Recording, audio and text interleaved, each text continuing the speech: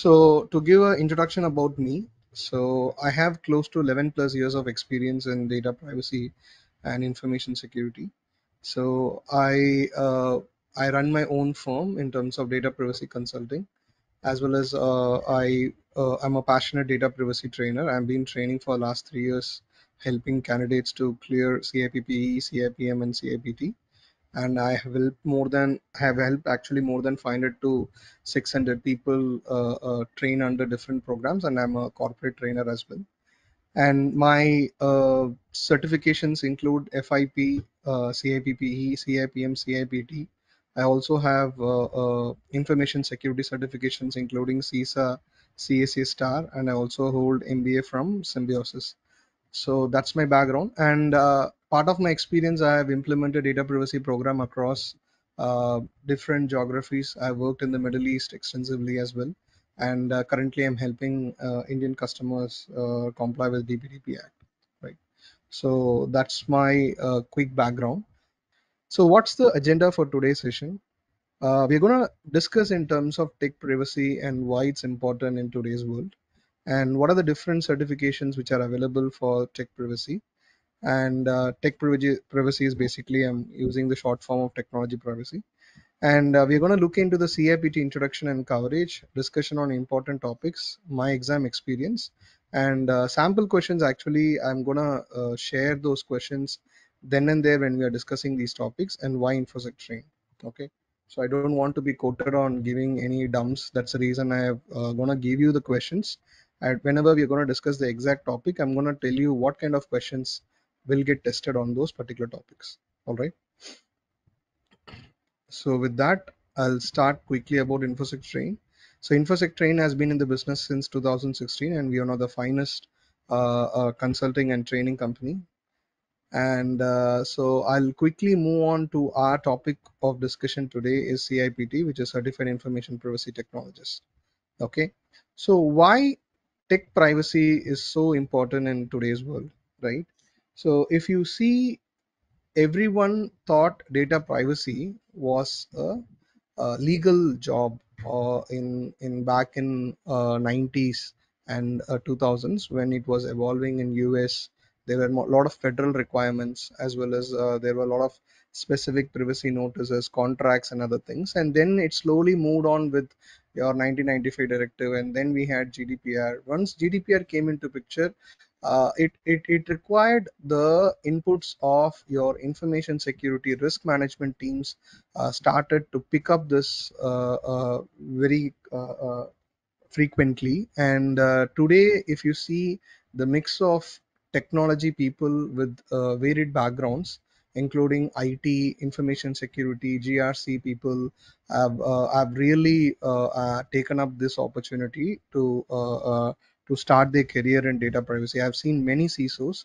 In fact, 50% of my CIPM batch are with CISOs of different company. Currently, they are all pursuing their opportunities. Either their company has mandated for them to take up privacy, and slowly everyone is moving towards the direction of becoming a data protection officer, right?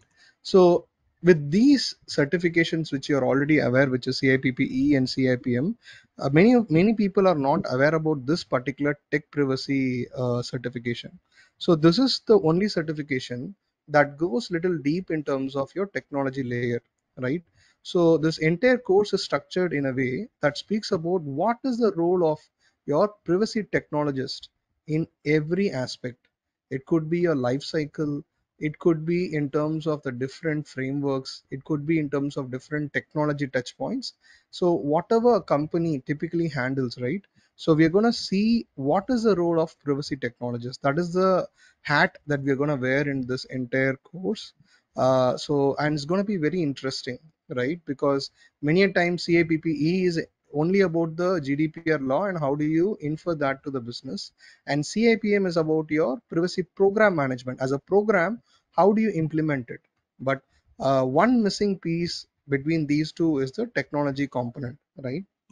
So when we heard about we do anonymization, but what exactly happens under anonymization?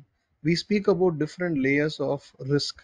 What exactly are the tech privacy risk? that can happen, that can occur in the data life cycle, right? And you would have heard about the privacy by design, right? But how do you actually strategize your privacy by design? So there are so many other topics as well, but for making everyone understand few topics in detail, I have selected 4 to 5 important topics that we will discuss in detail during our session, right?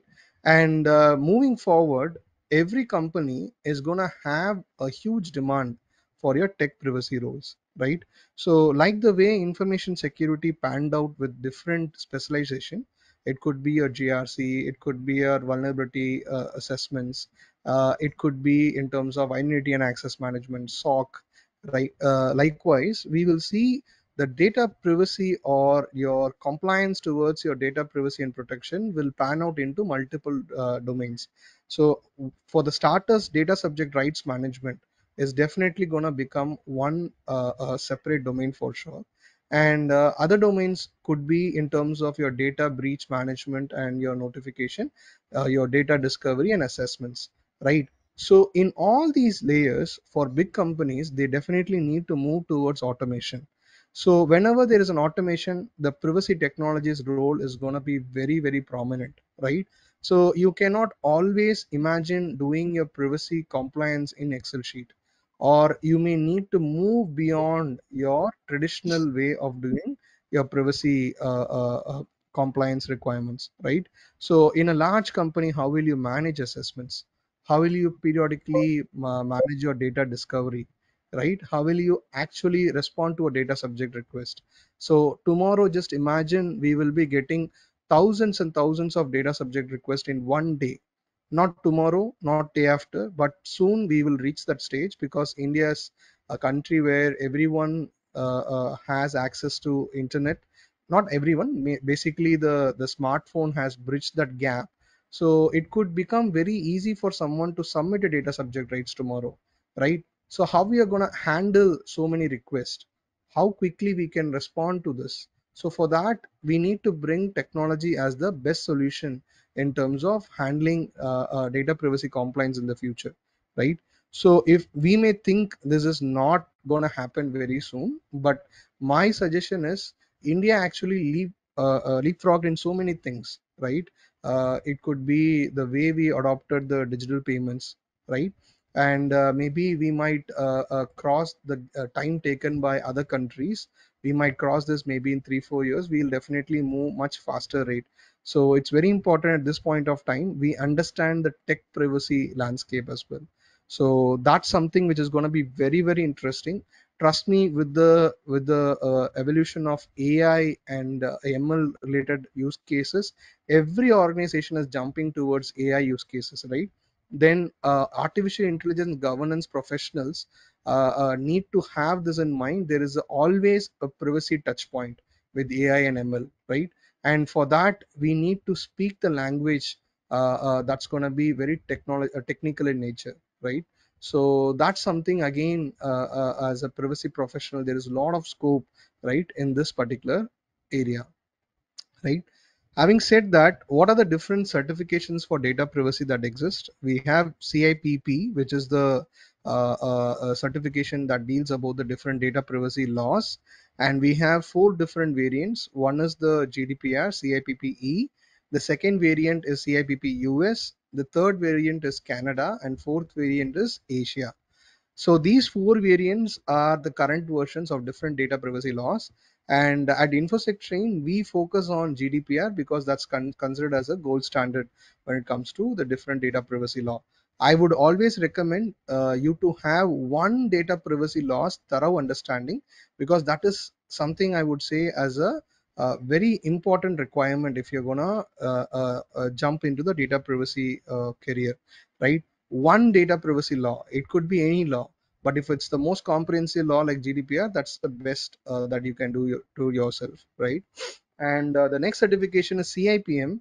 If people who have done CISSP and CISM would realize at some point of time you want to enter into a layer where you want to manage the entire security posture of your organization, right? So similarly, CIPM is a equivalent of your CISSP and CISM in that manner. So this is the only certification that speaks about your middle management and top management expectation of how you handle a privacy program from scratch. How do you build a privacy program from scratch, right? So it's a very interesting course, and that these two combination of CIPPE and CIPM has been recognized as a data protection officer ready. Okay, so you can check yourself if you're planning to start your data privacy career. I would recommend you to see the LinkedIn jobs, right? What are the minimum certifications those are required for DPO or data privacy manager, or at different layers of hierarchy of data privacy. You will see these two certification always finding a prominent presence. Now, of late, for the last 2 3 years, CIPT has become sort of a very interesting certification. Many people, I have trained many corporates specifically on CIPT, who are actually developing a lot of technology products, right? So companies, I can take the name. I've trained Bosch and other companies in terms of who actually specifically have data privacy tech teams, right?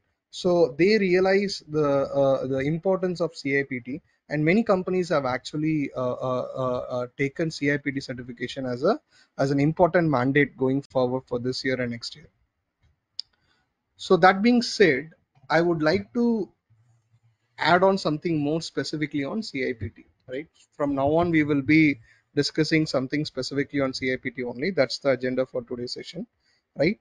So in this session, we will be discussing the why part and also the other reasons of CIPT. First, if you complete this certification, you will be a most respected tech privacy person, and also it's one of the globally recognized tech privacy certification currently. There are only two certifications that have recognition. One is your CDPSC and second is CIPT.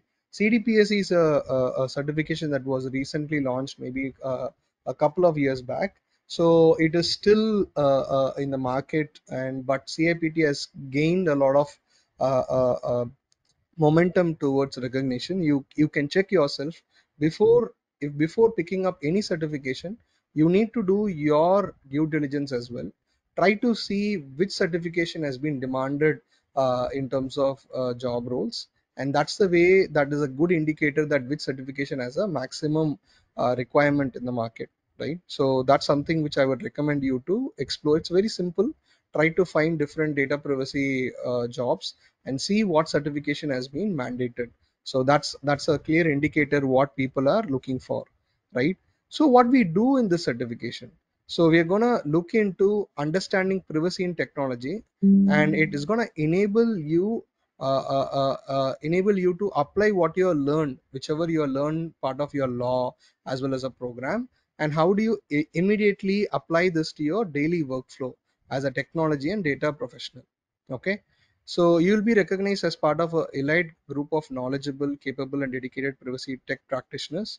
And you will recognize the benefits and challenges of emerging technologies. That's the core area, right? If you're gonna part of this team, so you will definitely see people recognize you to be part of those very interesting projects, whichever the company is pursuing, right? That could be the most latest trends and technology, instead of doing, maybe some people get bored with the regular compliance, right? So this is for those people who actually like to enter into these sort of domains, and establish privacy practices for data security such as minimization, limited access, and encryption. So we are going to look into a lot of tech specific controls, and it also speaks in terms of how do you communicate privacy issues with the management, and how do you actually take care of the entire data privacy lifecycle. So these are the reason we should actually go for CIPT. These are the core learning objectives. So CIPT introduction and coverage, what you will learn in this course, embedding privacy in technology, that's going to be the entire crux of it. You're going to build privacy friendly products, services, and process. If you're a company who are into SaaS solution, or if you're a company providing IT consulting, or if you're a company into any sort of fintech. So these areas definitely have a lot of demand towards your privacy tech certifications. Not only that, there is every company whichever has a technology as a backbone obviously will need a privacy tech consultant. Okay, so that's why this certification is going to be really important. So speaking about this certification, so this exam has around 90 questions, okay, that needs to be completed within 2.5 hours. Okay, so this exam can be done in both online as well as, when I say online, all exams are online only.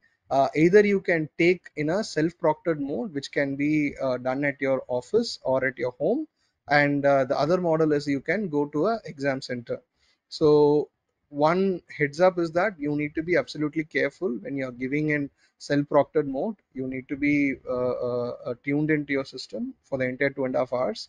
And same goes whenever you are choosing the center, choose it a place without disruptions. Okay, and out of the 90 questions, you need to get a score of 300. So the scoring is done between 100 to 500, and you need to secure a score of 300 to clear the certification. And out of 90 questions, only 75 questions carry a weightage. So remaining 15 questions are basically called as psychometric questions. We never know which are those questions which are evaluated or carries a weightage. And this, if you ask me, Jay, how will you sort of identify what's a percentage questions I need to clear, or what's the exact score which should give me the confidence? I generally recommend 70% to 75% is a really good score for you to gain that confidence to go for the exam, right? And so once you purchase this exam voucher, you have 1 year validity, okay, within which you can give this exam. And so if you're coming from India, there is an excellent offer, because you will get this training from my end, which is through InfosecTrain. And we are gonna give it a very subsidized package in terms of, if I can show you the slide. So it's gonna have 32 hours of instructor led training. We are IAPP official training partner, and it includes an exam voucher and 1 year IAPP membership, and it's one of the lowest price if you'll find it in the market. Okay, and we'll also cover the roadmap to DPTP implementation parallelly.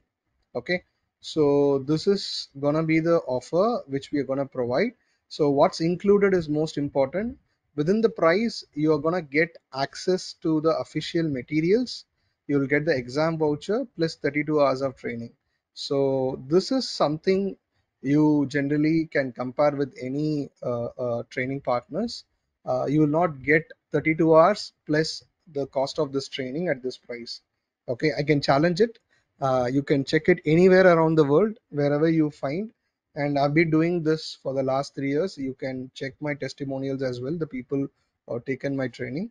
So I always look into the quality of what we give, instead of not just training people to clear the certification. It's a process to make you reach that confidence so that you can perform those responsibility when you start working in those areas. Okay, so the exam cost you around $550 in general information, and once you clear the certification, you need to pay a $250 membership fee, or you can sorry, $250 as certification maintenance fee, or you have an option of paying $275. So you have to pay either $250 or $275. The one is $275 is the membership fee.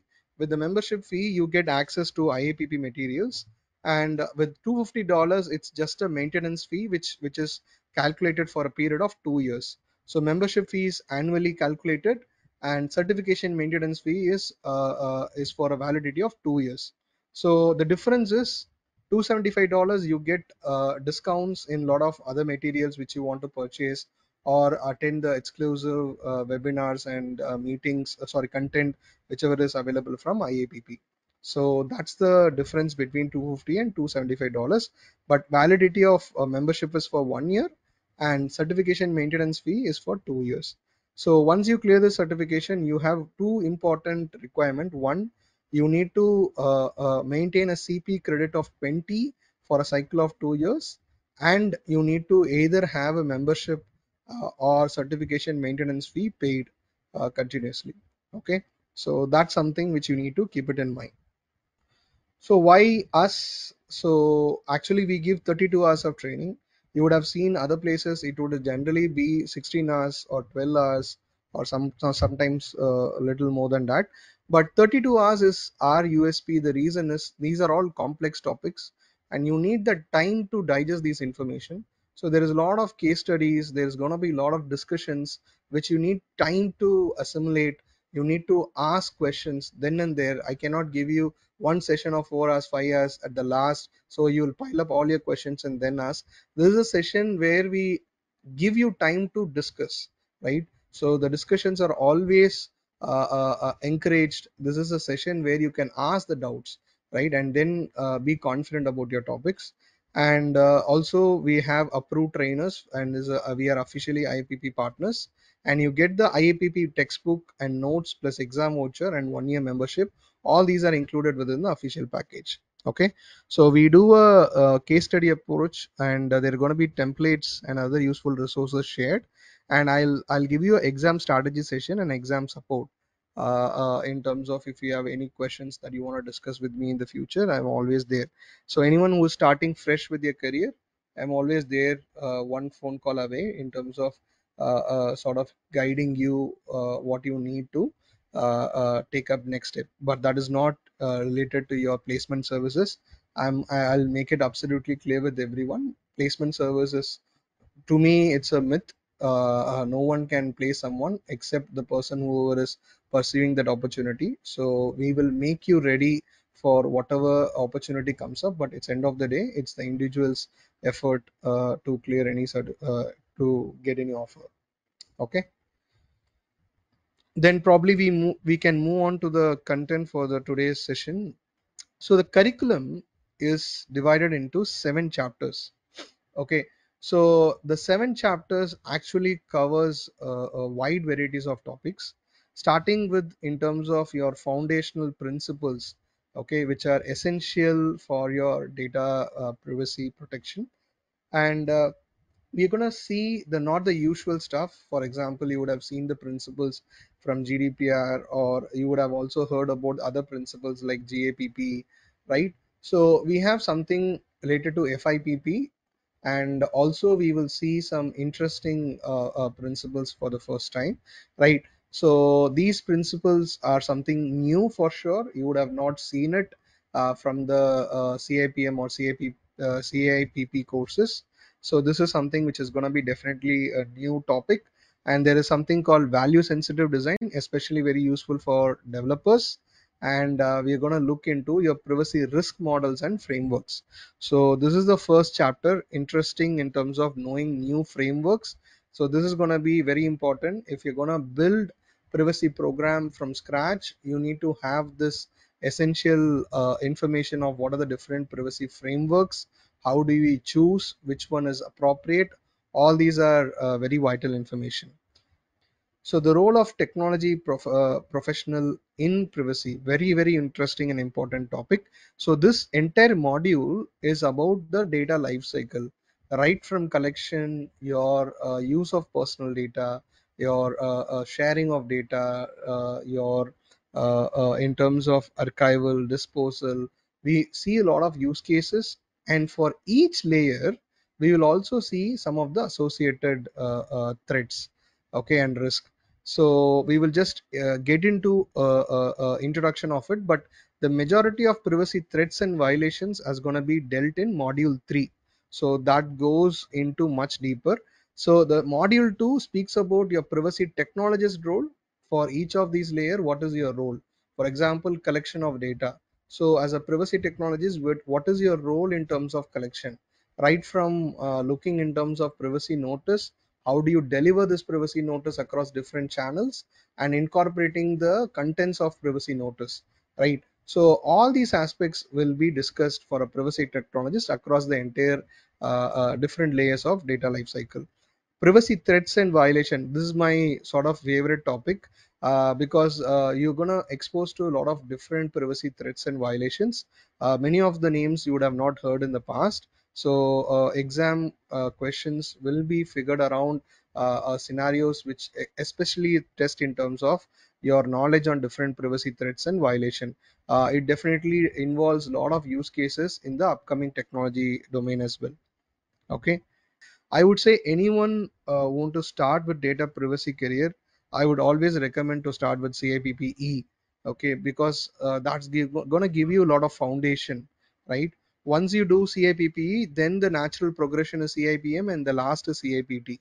Okay, so because CIPT is something which I would say at least one certification of CIPPE or CIPM is required to go for CIPT. Maybe someone can have a different perspective. I have done all the three certification. I have taken the training for all the three certifications. I know the exact difficulty level as well as what it takes to clear the certification. So that with that perspective, I'm giving this sort of roadmap. The fourth chapter is technology measures and privacy enhancing technology. Okay, so this chapter is going to speak about your different technology solutions. This is where we are going to discuss in terms of your anonymization techniques, your encryptions, and different types of anonymization. What are the different PETs, privacy enhancing technologies, right? And we are going to speak in terms of design technologies, right? That is a very interesting topic. You might have not heard this for sure. Module 4 is something which has a very high weightage in terms of your practical hands-on work experience. Okay, so if you do very well in module 4, it's going to help you a lot in the subsequent designing of your systems, right? You can take a lot of information from module 4 to your day-to-day working. Okay, so module 5 is privacy engineering. This is based on a NIST paper, and this is developed basis that very easy chapter. It speaks about how privacy engineering as how do you apply privacy in a model of privacy engineering type.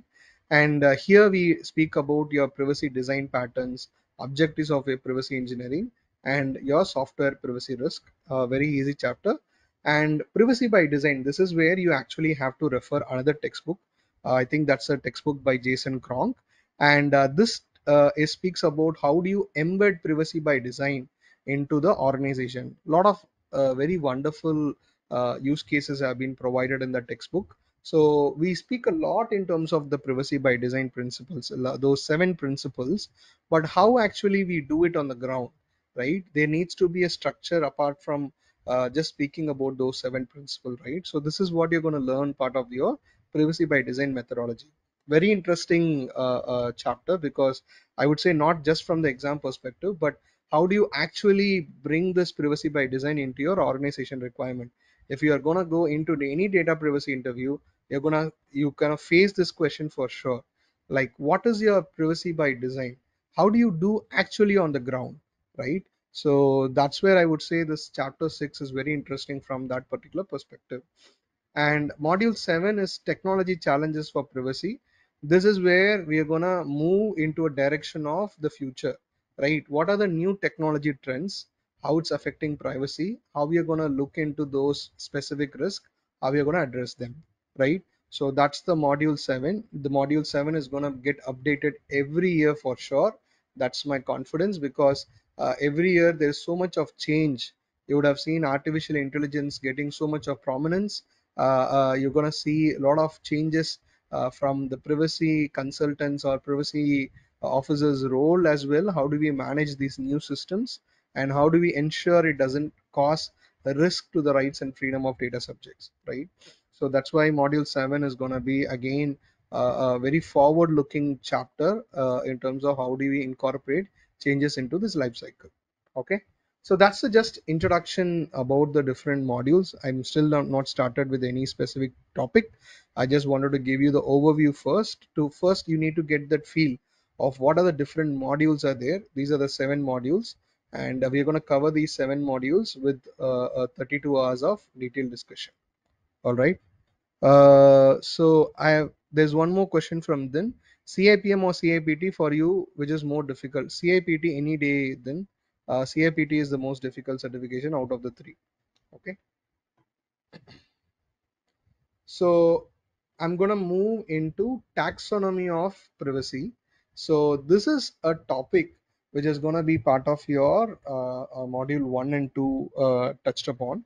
So taxonomy of privacy is based on Daniel Sol's paper, a taxonomy of privacy in terms of 14 different dimensional harms. Okay.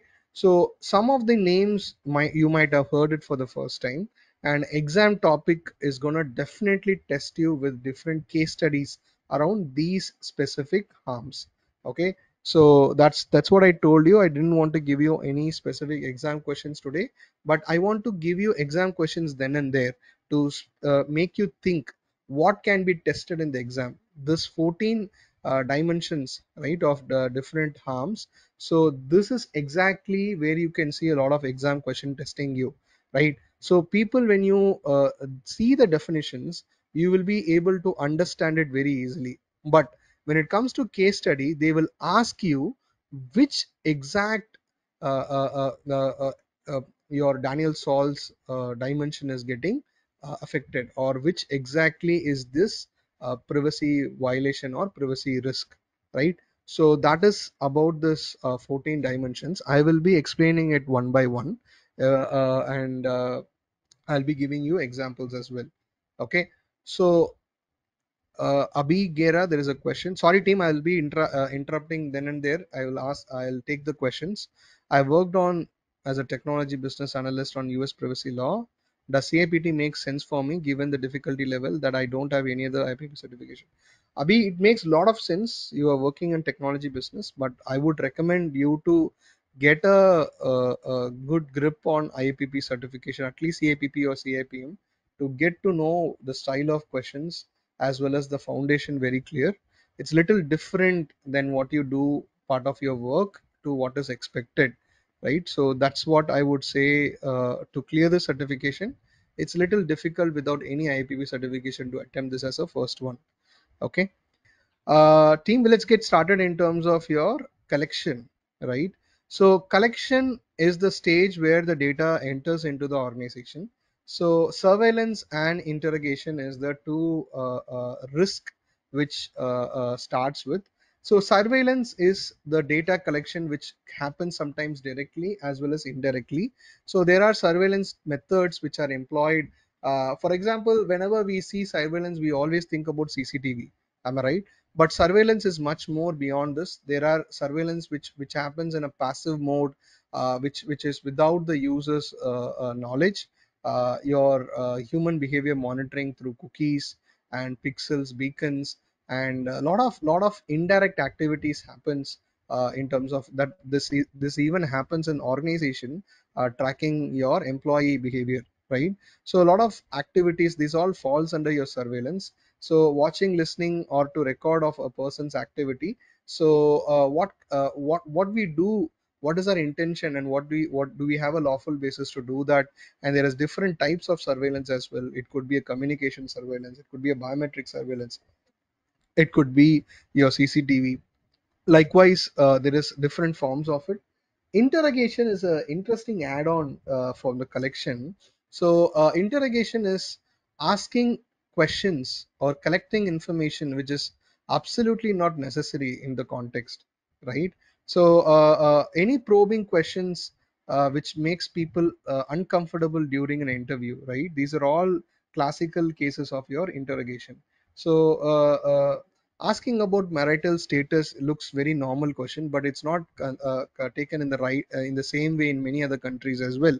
And sometimes asking personal questions in the interview, these are all examples where your collection has gone beyond your lawful purpose into an interrogation mode, right? So these are the first two examples that starts with your collection. And information processing has five different types of risk dimension. The first is aggregation, combining of various pieces of information. So in what I generally convey to my data subject is that we only have these three attributes of your data. We strictly do not collect any information apart from your email ID.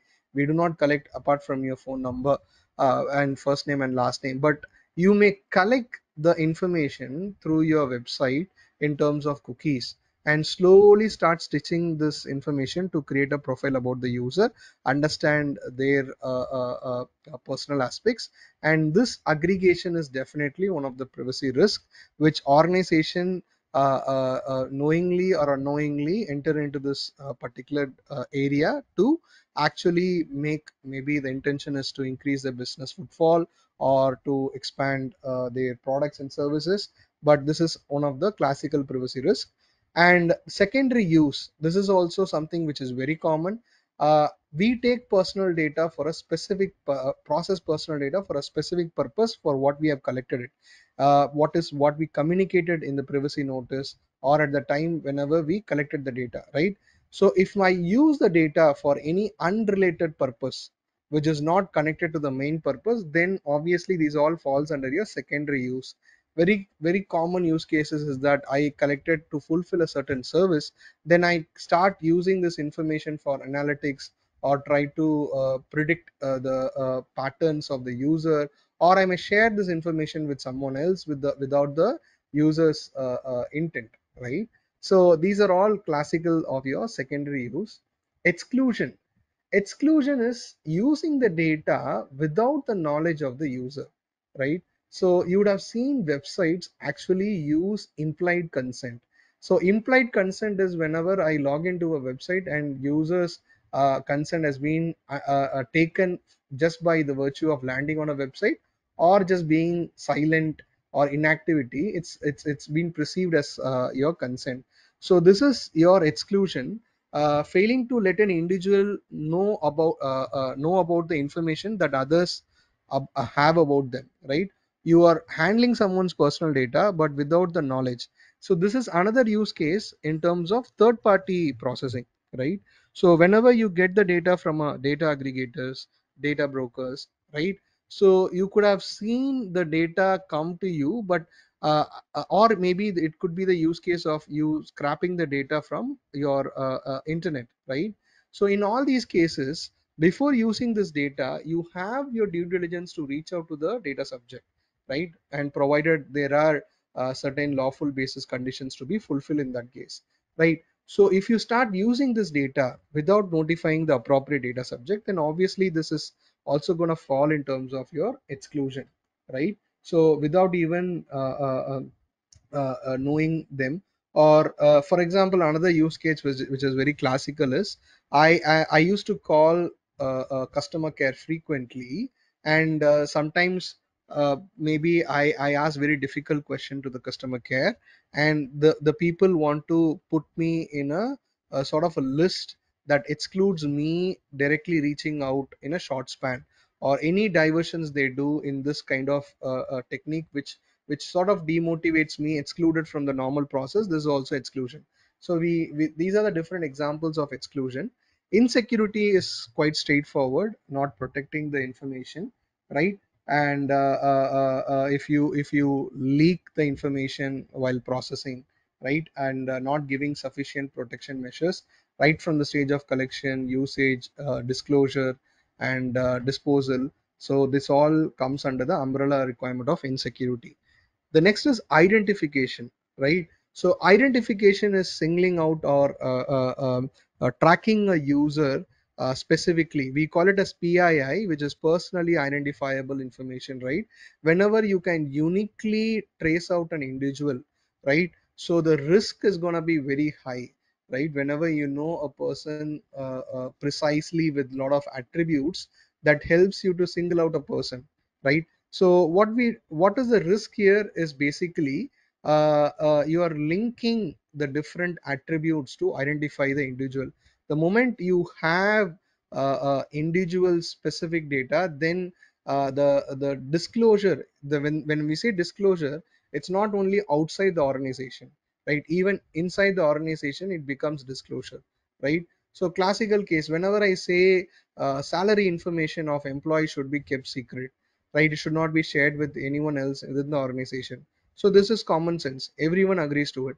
But same when I say about customer information, it could be the phone number or email ID of my customer, and if it is being shared to internal departments who are not supposed to receive this information, is it leading to a risk? Yes, it is leading to a risk, right? And the soon could be the case of unnecessarily linking this individual with other attributes to uniquely identify the individual. So this is where we apply the concept of pseudonymization, trying to break the linkages to reduce the identification risk. Okay. And we have invasion, which is the next particular risk dimension. So invasion is usually, sorry, invasion is as two important risk dimension. One is your intrusion, and second is your decisional interference. So intrusion is disturbing someone's solitude, or actually invading into someone's private space. So private space could be your office space where you're working, or could be your home, right? Anyone is intruding, that someone is trying to tap your phone call, or sometimes if someone is trying to do a man in the middle of trying to know what you're texting between two-person, right? These are all classical case of intrusion, right? The next is your decisional interference. Decisional interference is trying to influence someone's decision making. A very very important domain that is opening up is your decisional interference, right? So this we do in many ways, and this is something which is very close to a topic we gonna discuss later, which is part of your dark patterns. So dark patterns are design strategies or design patterns basically, which is used to sort of influence users decision making, right? So we use it in a way that people do not take the right decision, or they are actually confused, or we mislead people with wrong information, or with certain graphical representation, which makes people to take decision otherwise they would have not done naturally. So these are all classical cases of decisional interference. We are going to discuss that in detail, part of one more topic that we're going to discuss off late, which is your dark patterns. And information dissemination. So dissemination is about your breaking down this information, either it was sharing, exposure, and other aspects. So disclosure is when I share true a truth about a person, right? And the truth can be used against that another person. What is the classical case? Someone has been had a traumatic childhood, so they have been victims of a child related offense, right? So in that case, this information gets leaked at later point of time, right? So it's a true information, but this information can have a very big impact on the individual, right? So if they have been victim of any such possibilities, the same information gets leaked, right? This could be a case of, for example, let's take someone has been committed a crime in the past, right? The person has a background verification conducted. In the background verification, the person would have specifically mentioned that yes, he was convicted and he got a sentence, or maybe some sort of penalty, and he actually has fulfilled whatever is done. But does it mean this information can be shared with someone, or this information is very sensitive in nature, right? So these are all example of your disclosure. Yeah, child abuse cases. And exposure is about revealing someone's bodily privacy, right? It could be information which generally people try to not share in public, right? So it could be someone's divorce, or it could be anything that is a person is generally not comfortable in sharing. It could be even in terms of having a sensitive disease or terminal disease, right? A person is diagnosed with a terminal disease, suddenly it gets leaked among the colleagues. This person may be discarded in the company under not being fit for the job, right? Maybe it's only the early stage of the disease, he could naturally get over with it, but unnecessarily this information being leaked, it could cause a very big risk to the individual. Likewise, exposure can go into many angles, someone taking vengeance on someone else with this information, right? So these are all examples of your exposures. Breach of confidentiality, you trusted someone and provide this information. Classical case is your organizations or your doctors. You go to counseling and you're sharing this information with the doctor. A lot of sensitive information is being shared, but the trust gets broken when that person who you trusted shared this information with someone else, right? So this is your breach of confidentiality. And increased accessibility.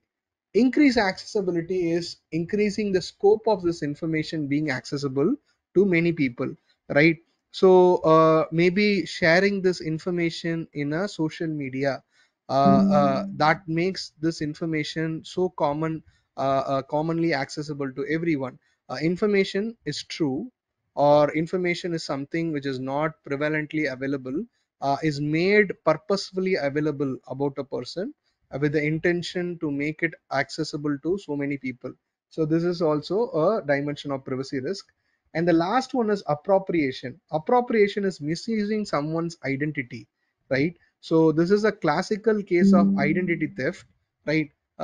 You would have seen many Twitters and Telegrams, or not Twitters, and other social media profiles are used by companies nowadays. We don't see the individual directly handling it, right? So someone uses this identity to make a personal gain out of it, right? These are all examples of appropriation, right? Your classical case of identity theft is your appropriation, right?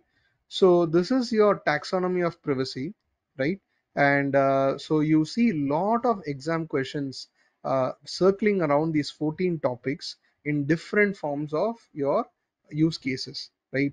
If you have a clear clarity on each of these definitions, see, it becomes easy when you see what it is. When you hear me explain, it is very easy. But in exam question, they will just ask with the option, it falls under disclosure, exposure, or exclusion, or identification. They club into the different phases. When you see these answers, it sometimes starts confusing with what is given in the passage.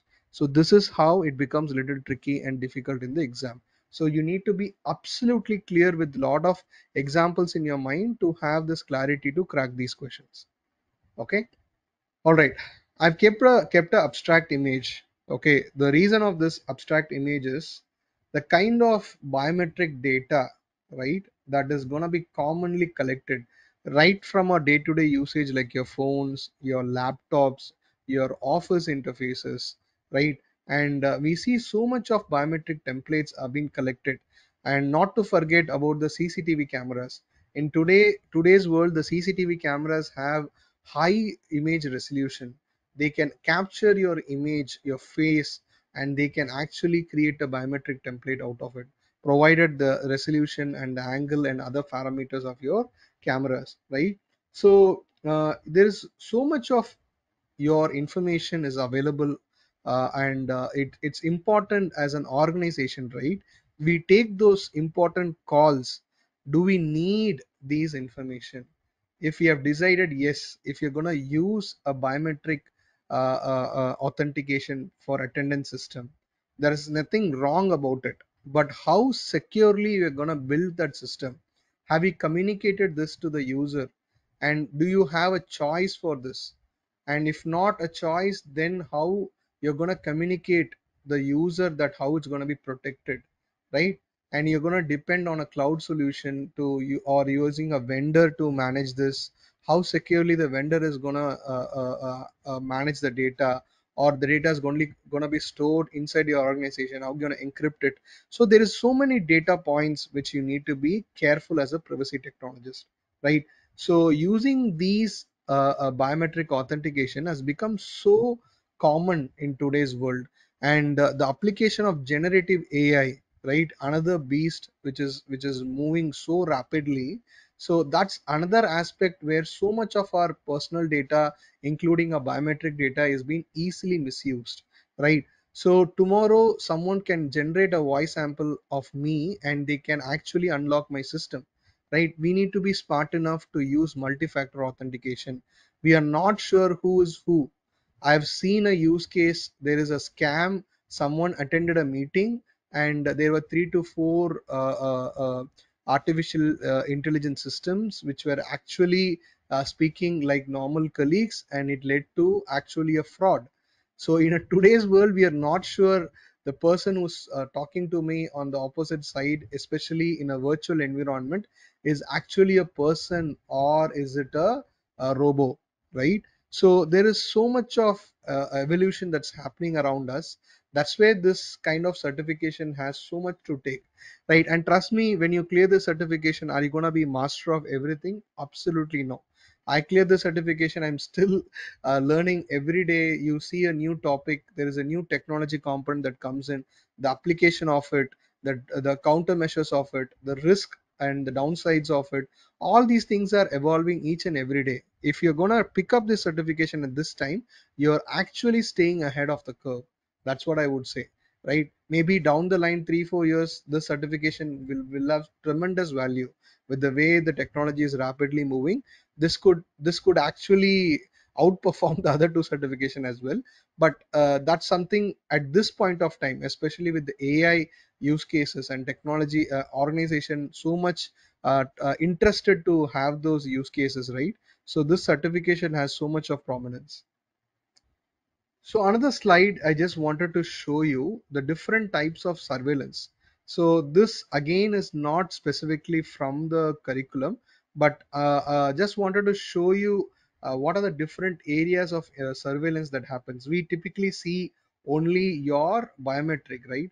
If you see audio surveillance, video surveillance is CCTV, phone monitoring, location-based services, your phone applications, right? So many use cases are there from the location based services which use our location data, and that's used for so many profiling activity as well. Based on your location, I can determine so many other aspects about an individual as well, right? And internet monitoring, your cookies are web beacons, right? All these are another classical example. We can actually do so much of human behavior monitoring with your cookies in today's world, pixels, right? And monitoring center combine different surveillance technology. This is where it becomes little very complicated, right? People say we use CCTV camera, but that CCTV camera in the back end can combine audio and video, right? Then combining attributes, it that's where it gets more risky as for the organization, right? Combining the data will make your identification risk much more higher, right? And also intrusion we discussed, biometrics we discussed, counter surveillance, detect and counter surveillance equipment, and forensics. So these are some of the different aspects about your surveillance. So another interesting slide I found on internet which I thought to use to explain people about which PETs, privacy enhancing technologies, we use at different instances. Everyone speaks about your PETs, privacy enhancing technology, as a topic, but no one actually can explain to the depth if someone is being challenged, right? So that's where this particular course gives you those important information that is becoming more prevalent in today's world, right? So you would have heard about homomorphic encryption. What exactly it is, in what use cases you will use, right? So maybe it's a simple flow chart that can actually help you to understand, right? So if it's a privacy related data, then obviously that's the core starting point. First is trying to understand, do you have more than a handful of data points for the customer? So which means the granularity of the data is very high. So in that case, we need to go in terms of high dimensional anonymization. So anonymization itself has three different tiers, which is your K anonymity, L diversity, and T closeness. So when you come to the session, I will be explaining to you these three different types of anonymity with a practical use case. Although that is not directly in the required in the curriculum to the depth, but I will explain you with the practical use case of how do we apply with the three layers. Okay. And synthetic data is again very commonly used term nowadays in terms of making a data which doesn't have any form of linkages and reconstruction. Differential privacy, very interesting topic in terms of close ally of your PETs, where we are going to add noise, right? So whenever we say anonymization, uh, people always don't realize why organization have not been successful in terms of using anonymization, right? Everywhere see a lot of pseudonymization use cases, but lot of anonymization use cases are not that commonly applied. This question should would have been triggered in your mind. The answer to that is there is always a very fine balance between your value of the data to the privacy preserving activity, right? So the more anonymized I make the data, the lesser the business value the data will have, right? I used to give this example to in all my sessions. I'm a data privacy trainer at InfosecTrain. Okay, so my name is Jay and I'm the data privacy trainer at InfosecTrain. To make the statement anonymous, I can say Mr. X is a data privacy trainer at InfosecTrain. Is this statement actually anonymous? Answer is no. The statement is more of a pseudonymous data, right? So why I don't call the statement as anonymous? Because very simple social engineering or very few information, if you go to InfosecTrain website, you can easily capture this information that I'm the only trainer. Then you can easily know who is Jay and who is a data privacy trainer, right? So that's the reason don't call it as anonymization. Now, if I make the statement, let's take an example of Mr. X works at organization Y and takes Z courses. This is an anonymous data. 100% it's an anonymous data, but how far it's this statement is valuable to the organization. So why the challenge of anonymization is so steep is because you're trying to find that fine balance in terms of ensuring the value of the data at the same time preserving the privacy of the attributes, right? So that's where you have this interesting concept of differential privacy. So differential privacy, differential identifiability is towards of how much noise you need to add to the data. Exactly identifying that quantum of noise is your differential identifiability, and adding noise is your differential privacy, right? So if the data is not that, so let's say the other use case, if the data is not, if you do not have too much of data points of the user, you can go to generalization, aggregation, and perturbation. So generalization is making the data more generalized. We will see this design strategies where I will give the same example. So instead of taking specific attributes, right? If I have to calculate the age of the user, right? So many laws have children specific consent requirements, right? In GDPR the age is 16. If you collect if you collect children's consent less than 16, it's not a valid consent. You need a parental consent.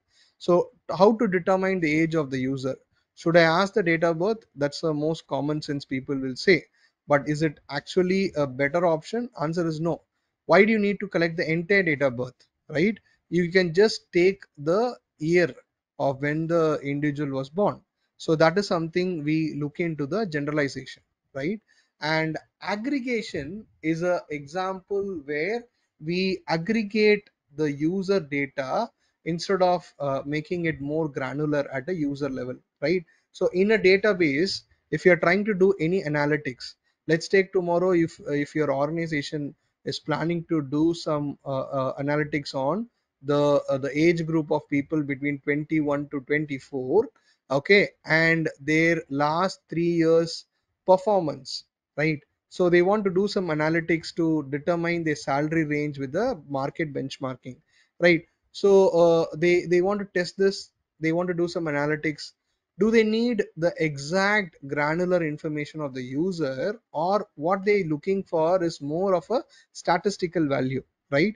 So that is what we do in aggregation, try to make it aggregated at the user level rather than giving the actual identifiable user data.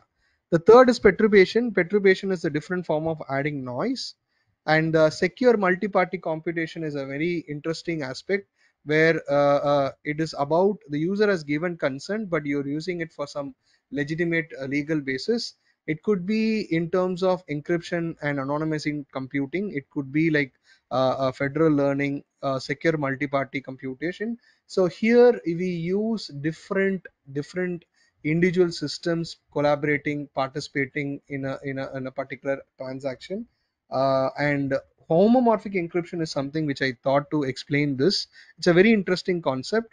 So homomorphic encryption is a use case where you can actually make operations on top of a encrypted data, right? So generally, if you see, encrypted data is something which we cannot make any sense, right? But to do any meaningful transaction on the data, we have to decrypt the data. Am I right?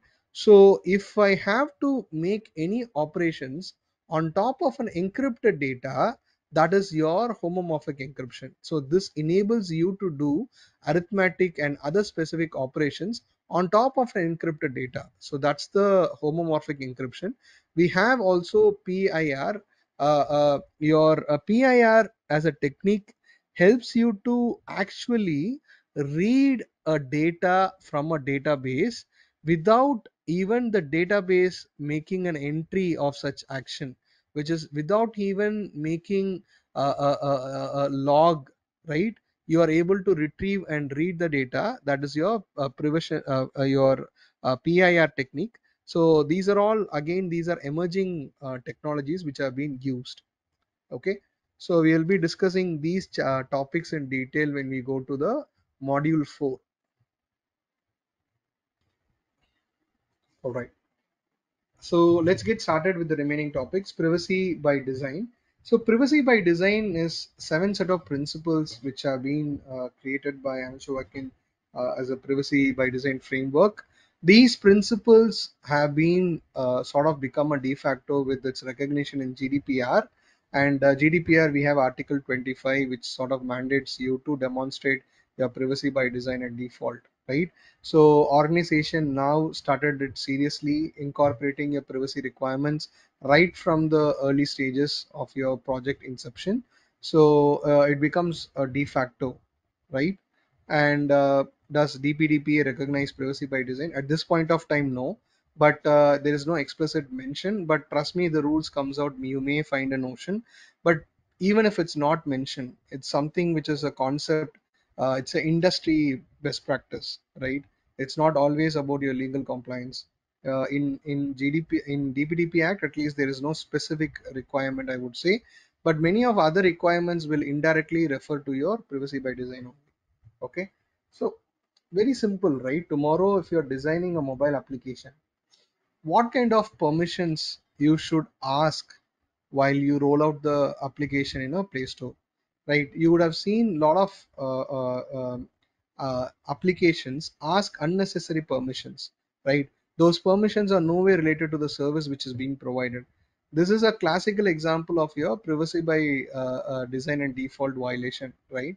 So can we say there's not a privacy by design is not mandated by DPA? No, it gets translated by other principles. So your privacy by design and your privacy principles in generally goes really hand in hand. So not necessarily it has to be mentioned as a specific requirement, right? If you follow privacy by design, obviously you're going to fulfill most of the other requirements which are required by the law. Okay, so I'm actually not going to go into the 7 principles. These principles are going to be discussed in the session. And maybe if you read these principles, you will understand most of the points just by the keywords which are mentioned as in the law. But one particular piece which many people struggle to understand is a full functionality, positive sum, not zero sum, right? Maybe that's the intention. I just kept the slide to make people understand what is positive sum, not zero sum. So positive sum, not zero sum, relates to to the requirement of balancing your functional and non-functional attributes. I can give a very basic example, right? So if you're developing a website or you're developing an application or a product or a service, there could be functional requirement and non-functional requirement. Your non-functional requirement typically could be your security or privacy requirements. Am I right? So you cannot actually focus only on functional and let go some of your non-functional requirements to demonstrate that we are doing it for the business sake. We want to ensure the readability or the experience as a priority. So I let go the information security features or privacy requirements. So that is against your positive sum, not zero sum. So what does it require? It requires you to balance your core requirements. It could be your service, sales, or any of the aspects, or it could be privacy versus security, or your business versus privacy requirements, right? So both has to be balanced each other. So that is your positive sum, not zero sum. So this is something which people generally find it tricky. I thought just to explain that particular point. Next is your privacy engineering, right? So privacy engineering, as I told you, as a topic is very light. It's a NIST paper, and it actually has three core objectives. So predictability, manageability, and disassociability is the objectives. So predictability is enabling reliable assumption, right, about a system. So making those reliable assumptions actually work to the system. So this is more of making very simple, and people are able to know what is going to happen, right? So that's your predictability. Manageability is how much granular control you provide to the data subject, right? So the granular control in terms of letting the data subjects have that control by making those data subject requests, how transparently you communicate, right? Empowering the data subject is mainly in terms of your manageability, right? And disassociability is basically in terms of your life cycle. How do you ensure the linkages? The basically, if you see any personal data definition, you would see that particular element of how the personal data is linked to an individual, right? So any information related to identified or identifiable natural person. The word related is the crux here, right? So any data point, which is any attribute which is linking to the particular user, is the core element that we need to sort of isolate it, mask it, substitute it, or you do any sort of treatment to remove that linkability, right? So this is the core aspect whenever we are building systems that is expected out of your engineering, that speaks about your disassociability. So another topic which I wanted to keep in terms of your machine learning, right? So AI related topic is going to be updated on a periodic basis. What is a holistic approach to protect your privacy, right? So the core aspect is going to be a trust, and with the trust, how do you reach the trust of your consumer? How do you reach the trust of your customers, right? So the two, three important aspects which you need to see as what is getting highlighted of all your AI system or machine learning system is that there is a lack of trust with the nature of data that is being fed to train these models, right? So the models actually don't have any inherent bias, right? But the bias is actually creeping via the data that is used to train the models, right? There was a study that was used to determine that whether there is a bias within the decision making by this AI systems. So a black child versus a white child was used as a subject of discussion to determine whether there is an inherent bias, same set of questions, and the same set of answers to be provided, and to evaluate which particular child the AI selects. So it sort of selected the white child, and it led to consistently do the same action. So there is inherently a bias which is getting creeped in via the data that is used to train these models, right? And also we happily share this information with so much of gadgets that we have, right from our anthropomorphism related, which is your Alexas and all other smart devices that is listening to us 24/7, as well as your smart watches, which is connecting so much of your sensitive information about the user, correct? And we are so happily sharing so much of other information in Instagram and other places as well. So all these are a network, I would say. In turn, the data is having so many access, and the people are trying to make most of my profile information which is easily available, correct? So first is whether the user has consented to use their data for these training models, and second, your transparency. Third is in terms of avoiding any inherent bias that creeps into the system, right? And there is many upcoming laws which are coming up in this particular part. Yeah, there is a US law, there is a European Union AI Act which is going to be enforced. They have given a 2015 as a deadline, and likewise many countries have specifically come up. Even India, they spoke specifically that generative AI related requirement is going to be passed. So there is so much of things happening here. So what you need to keep in the core aspect of how do you evaluate a AI system, this is something a privacy technologist needs to keep it in mind, right? How do we evaluate what are the privacy threats, what are the privacy risks we need to avoid? All these aspects are something which is very interesting. So privacy by design strategy, this is what I would say you would have heard a lot about this, but what exactly are these design strategies and how they are actually important in terms of your organization architecture, as well as how you're going to design your systems, right? As I told you, this is one topic which is going to have a lot of value when you go back to your day-to-day working, right? There are actually eight strategies, and eight strategies are divided into two major headings. One is your process strategies and second is your data strategies. So here the technical word is used to represent your data strategies. So data strategies has two important sections. One is architectural level and second is your secure level. So let's discuss it one by one. The first is your minimize. Okay, so at an whenever you're collecting data, part of any application or any website, or will it be any collection point, there are two important activities, which is either select or exclude, which is actually complementary in nature. So you need to either select the specific data which is required, limiting the interaction on a case to case basis in terms of specifically select the people, select the data attributes, select the permissions. So selecting what you need specifically is your select strategy.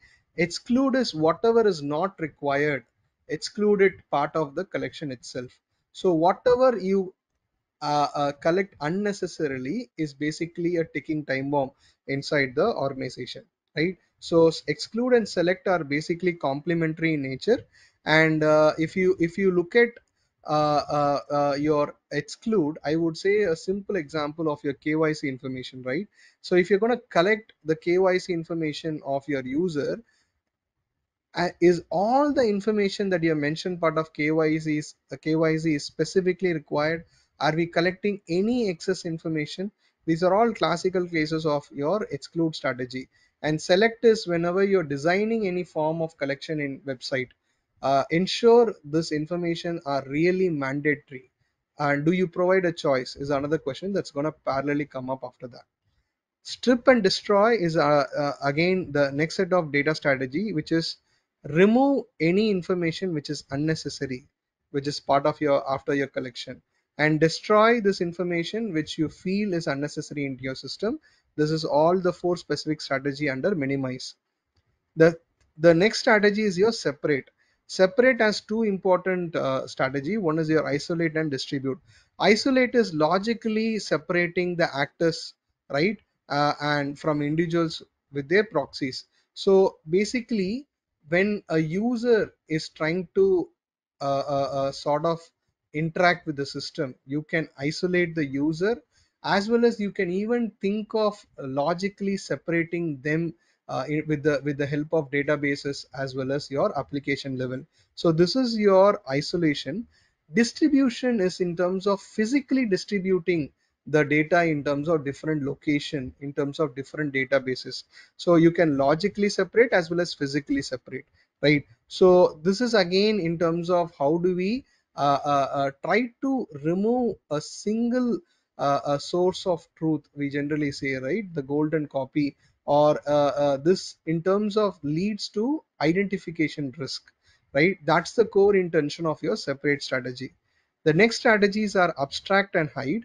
So in terms of abstract, grouping, summarization, and perturbation, we already discussed this part of your the 14 different risk, right?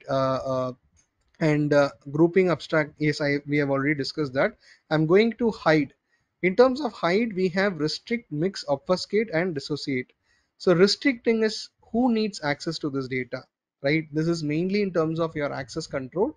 Even within access control, your granular attribute level access control, right? So that could be required whenever you're handling heavy sensitive domain specific processing activity.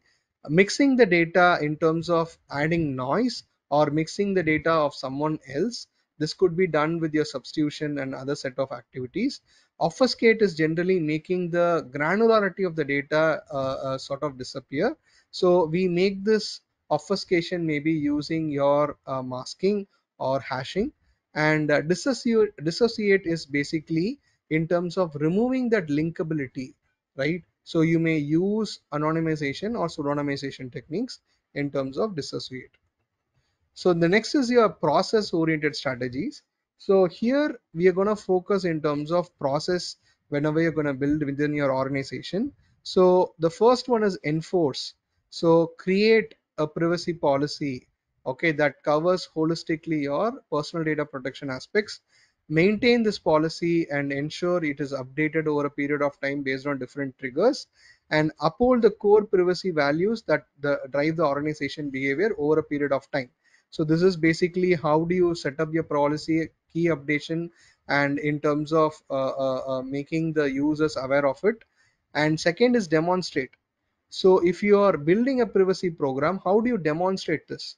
If you have done CIPPE or GDPR, if you are aware about it, so there is an accountability framework which is embedded within GDPR.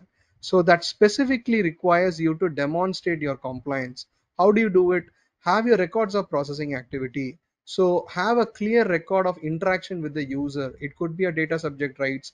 It could be in terms of how, when you receive the request. It could be your privacy notices, what versioning we have part of the privacy notices when we are collecting the consent, keeping a clear record of it in terms of being challenged from the data subject or from the authorities. So that's your first step of record. The second is audit. So the periodic audits which we do, it is also important source of your demonstration. Third is reporting. Periodically assess the risk and report it to the concerned authorities within the organization or sometimes outside the organization.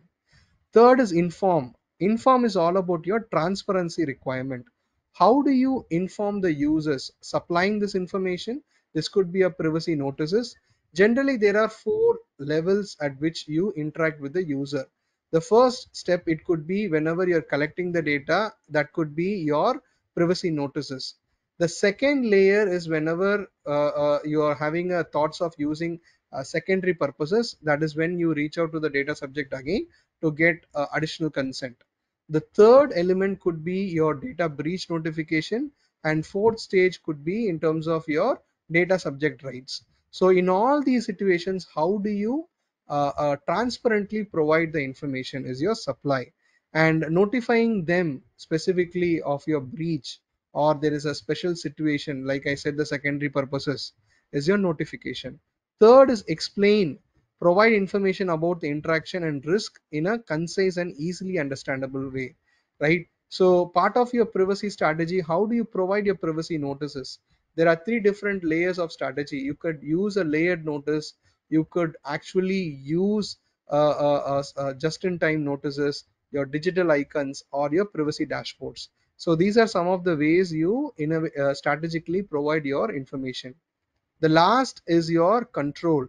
How do you provide control to your user? So consent is one of the core foundational topic of many data privacy laws. You will not find a law without consent as a lawful basis. The reason is consent pushes the power back to the data subject's hands, right? whenever the user wants to reverse their consent, they can do it at their free will without any reason being provided, right? So when the user reverses their consent, it should be fulfilled with either free of cost immediately, and there is so much of things to be done from the user from the controller's end, right? So that's why consent is one of the very important degree of control provided to the user. Choice is something. Whenever the data being collected, the data should be certainly mandated that it is part of a minimum set of information required. For example, choice should not be mistaken that a certain mandatory information is required to fulfill a service, right? If you're going to take any online based services, your email id is a mandatory requirement. Can I say in the name of choice, you don't I will not provide my email id? No. Without email id, the core services cannot be provided, right? But is all the attributes are mandatory? That's the where choice will come into picture. What if I say no to certain attributes which I don't like to share? Will my services will be affected in this case? That's the choice. So user should be provided with a choice that helps them to take appropriate decision. And updating the personal data over a period of time, this is another data subject rights, which periodically giving them provision to update the data, because if there is inaccurate data, that leads to inaccurate decision making made on the data. And retract the data, cease interacting with the people or their proxies after the withdraw permission. Basically, the moment someone removes the permission, it could be right to object, right to restrict, or it could be in the case of withdrawing consent. So how quickly you respond to it within the system is your retract. So these are your data privacy design strategies. As I told you, your data strategies and process strategy. There is one interesting textbook. It's not a textbook. It's a paper which is called as Little Blue Book. Okay, so it's a very interesting one which I would highly recommend for you on a longer note for a privacy journey to go through that. It has wonderful examples to explain these 8 strategies. Okay. I'm moving into dark patterns. So dark patterns is a very evolving topic. This is the reason for this is many website have actually misused the consent, and the way they designed their websites as well as many applications also, they made user give consent in a way, either the information is not provided in a proper way, or they have been misguided, they have been biased. So there's a lot of way dark patterns actually happens. So this is again a publicly available diagram which I instantly liked to share this with the users. So forced continuity is basically uh, uh, the free trial versions which generally we take on a subscription basis. They ask us to give us a credit card, and most probably changes to a paying scheme without warning. So generally they don't give a warning that after this date uh, your credit card is going to be charged. Even this is a classical dark pattern.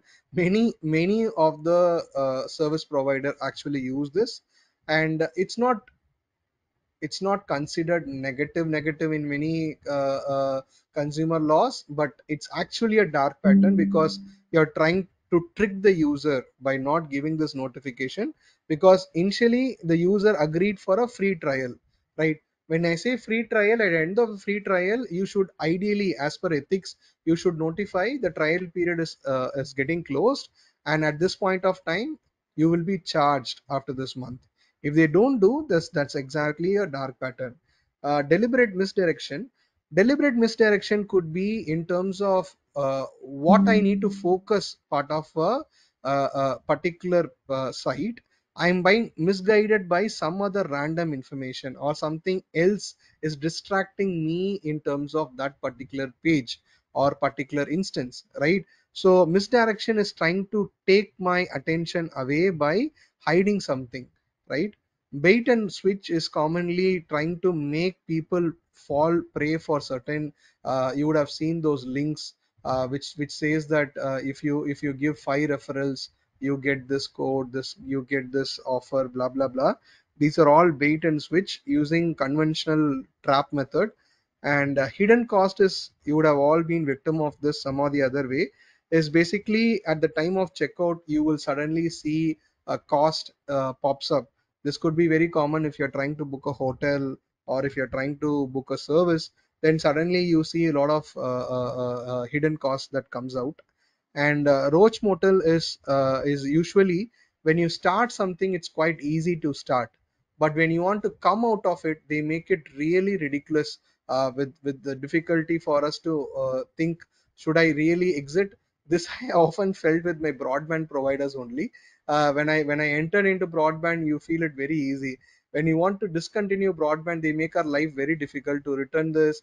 And you keep getting the calls, they not properly disconnect, and all these things are classical example. I don't know, many of you would have different examples. And obscured pricing, making it hard to compare the prices, right? So you don't provide an option of comparison, or you don't let people compare it, right? Many a time someone says this is the course, this is the content, but no one tells you the price, right? We told this is the price of our training, right? If you go to many other vendors, they may not explicitly say the price.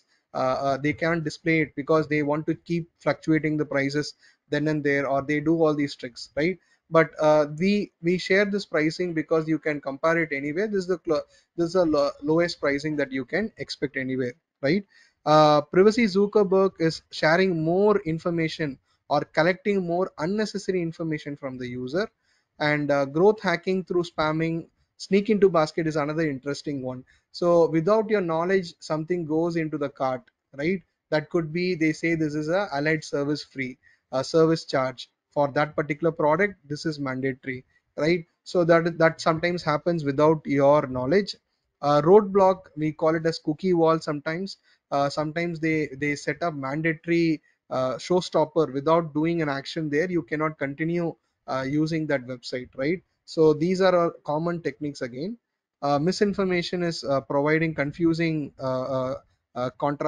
confusing design, confusing wordings, or confusing design patterns, right? You would have seen a bright red color, okay, in terms of choosing an option, right? So if I agree is written in a bright green color, and suddenly I do not agree is not visible at all with the font or maybe color. These are all common use cases.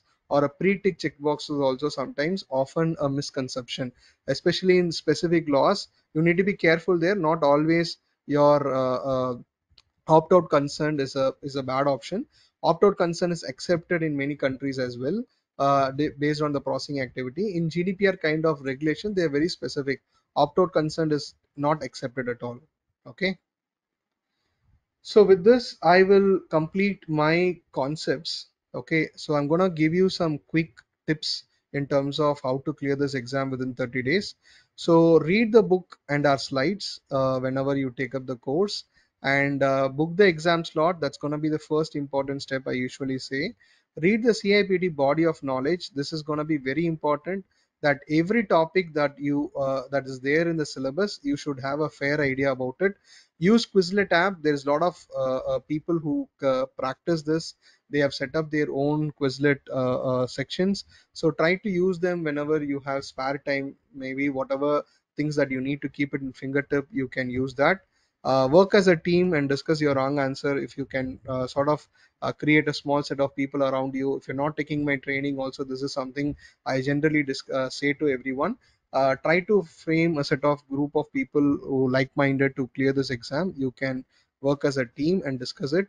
The official resources is IAPP official 90 questions is there, and two more resources which is from the textbook: Privacy for Technology Professionals from Travis, and Strategic Privacy by Design by Jason Krong. These are the two official textbook. Now Privacy by Technology Professional is a default textbook, but still I would recommend Strategic Privacy by Design for certain sections, especially the module 6 I would recommend for this chapter. And practice exams, I'm recommending two practice exams. One is by Joseph Bryan. This is a very recent one, but I found it much better than compared to any other practice exams. I personally, whenever I took certain mock test, I usually see different mock tests to see the quality of them. And the first one I found reasonably good. And the second one is Majid. Majid is a famous author for all the three courses. His questions are quite challenging and quite up to the mark. And so these are some of the resources I would recommend for you to practice. So exam strategies, these are all common strategies I usually say to everyone. The exam is definitely tricky, and it will require you to sort of apply your elimination approach a lot of times, right? And you need to be really thorough with your data privacy topics. You might be surprised by a lot of questions. You might be seeing these questions have nowhere discussed in the exam topic, or part of the curriculum. That's going to be so true with CIPT. So that's the reason I'm telling you, need to be aware about these foundation topics to a good extent, and pay attention to the detail. Lot of words actually lead to the answer. Sometimes people make mistakes by not reading the question properly. It could be a negatively worded question, or it could be a last word of the question leads to the answer. These are some of the common mistakes people do. All right. And don't spend too much time on scenario questions. They eat up a lot of time, so try to read it smartly, go through the questions once, and then maybe come back to the scenario points. So this is the exam blueprint in terms of exam weightage. Okay, so almost all the chapters have a good weightage. I would say section 4 has the highest weightage, which you can see yourself. So as I told you, that chapter is really really important. Even your section 3, so module 3 and 4 are literally the most important building blocks of this course, I would say. So that's the reason also they reflect a higher score. But if you see, compared to the other courses, this almost has a sort of equal weightage. You cannot skip anything. Module 6 is quite modules 5 and 6 are quite easy in terms of cracking it. Okay, so with that, team, I complete my content for this webinar.